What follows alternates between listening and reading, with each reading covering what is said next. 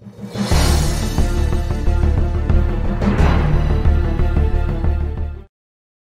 أستاذي لا نضيع وقتك الثمين، خلينا نستفيد من الساعتين هذه اللي أنت متواجد فيها. عندي سؤال من الأودينس من تحت. بيقول لك هل اليمن والجزيرة كانت حضارة أو لا؟ يعني حتى لو بنبذة مختصرة، لأن اليوم صارت عركة على هذا الشيء. كانت مطبخ.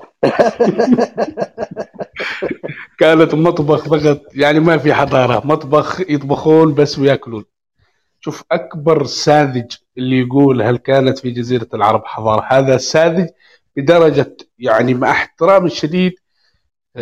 مع هناك عبارات كبيرة أنا لا أريد أن أقولها، يعني وأعتقد أنه ما درس تاريخ الجزيرة العربية وتحديدا اليمن، ما درسها، فهو قاعد يتفلسف كثير، ولهذا لا نلومه، خليه يتفلسف له، لكن يبين لنا كباحثين أنه شخص تافه مع احترامي الشديد له.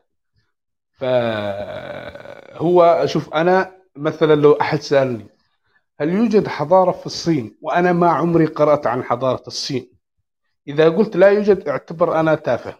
ليش؟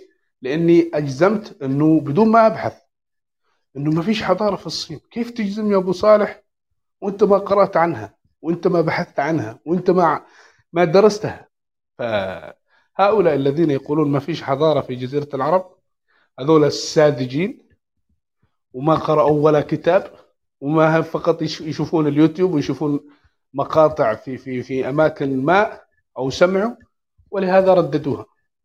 زي ذاك يقول سمعت فلان فقلت ما قال.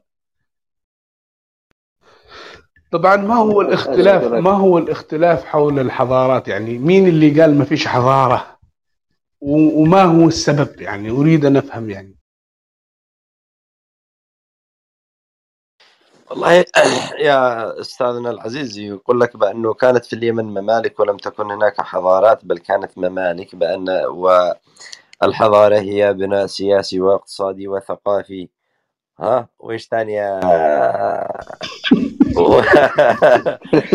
وعندهم وتجاري، والممالك في اليمن لم تمتلك كل هذه العوامل لقيام حضارة. شوف بقول لك، أنت تدري حتى القبيلة لديها حضارة، لأن لديها جميع ما قلت. القبيلة اليوم لديها شأنها السياسي، يعني شأنها القبلي والمشورة، وشأنها في كل حاجة. هي قبيلة فقط، فكيف بدولة بمملكة؟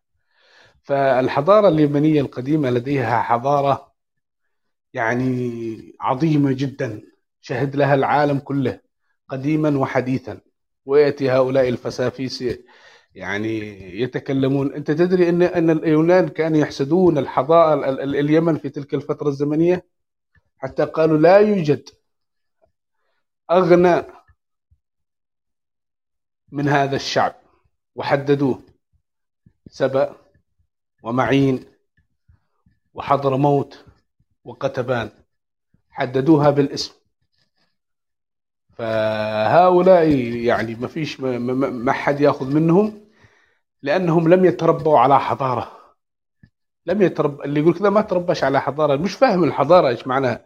ما دام في دوله في حضاره، لان الدوله لن تكون هناك دوله الا بحضاره. لا، يعني الان اذهب الى اي دوله في العالم، او اذهب الى ما قبل، نقول قبل 100 سنه، الى اي دوله في العالم، اذا لم تتواجد فيها هذه الشروط ما هيش دوله، ما هيش مملكه، وما حد بيعترف فيها، وما حد بيتعامل فيها. يقولوا هذه مجرد دويلة صغيرة تعتقد أنها دولة، ليس لديها قانون، ليس لديها كذا وليس لديها كذا، فهي بدون هوية. لكن حضارتنا تنافس الحضارة اللي في مصر، تنافس الحضارة التي في العراق، وأقولها وأنا راسي فوق وراسي يعانق السماء، لأنني أنا أعلم ما في حضارتنا، مش هم ما يعرفوا ما في حضارتنا.